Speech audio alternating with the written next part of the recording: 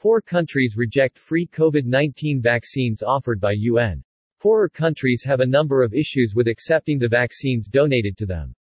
Many lack storage capacity to receive shipments and have problems with rolling out vaccination campaigns due to factors like domestic instability and strained healthcare infrastructure.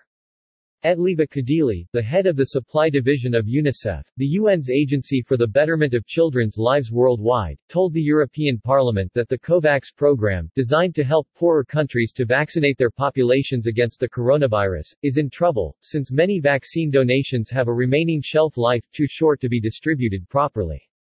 Last month alone, over 100 million doses offered to the UN's COVAX program had to be rejected by aid recipients, most of them due to the looming expiration dates of the vaccines. The agency later in the day said some 15.5 million of the doses rejected last month were reportedly destroyed. Some of the shipments were rejected by multiple countries. Poorer countries have a number of issues with accepting the vaccines donated to them. Many lack storage capacity to receive shipments and have problems with rolling out vaccination campaigns due to factors like domestic instability and strained healthcare infrastructure. But the short expiration dates of vaccines donated to the sharing program is also a major problem, Kadili told EU lawmakers.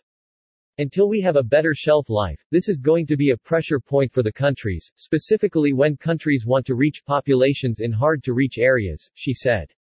COVAX is currently approaching the delivery of its billionth dose, its management reported. The EU accounts for about a third of the doses delivered to it so far, Kadili said.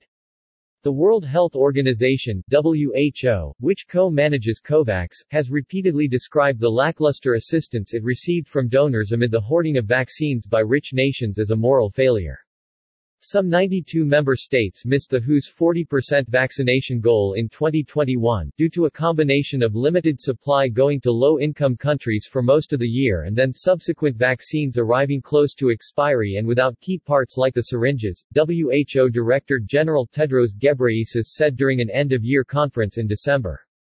Some critics say the program was flawed from the start because it relies on the generosity of the wealthy instead of pushing for wider availability of vaccines to developing nations through the eradication of legal barriers like patent protection.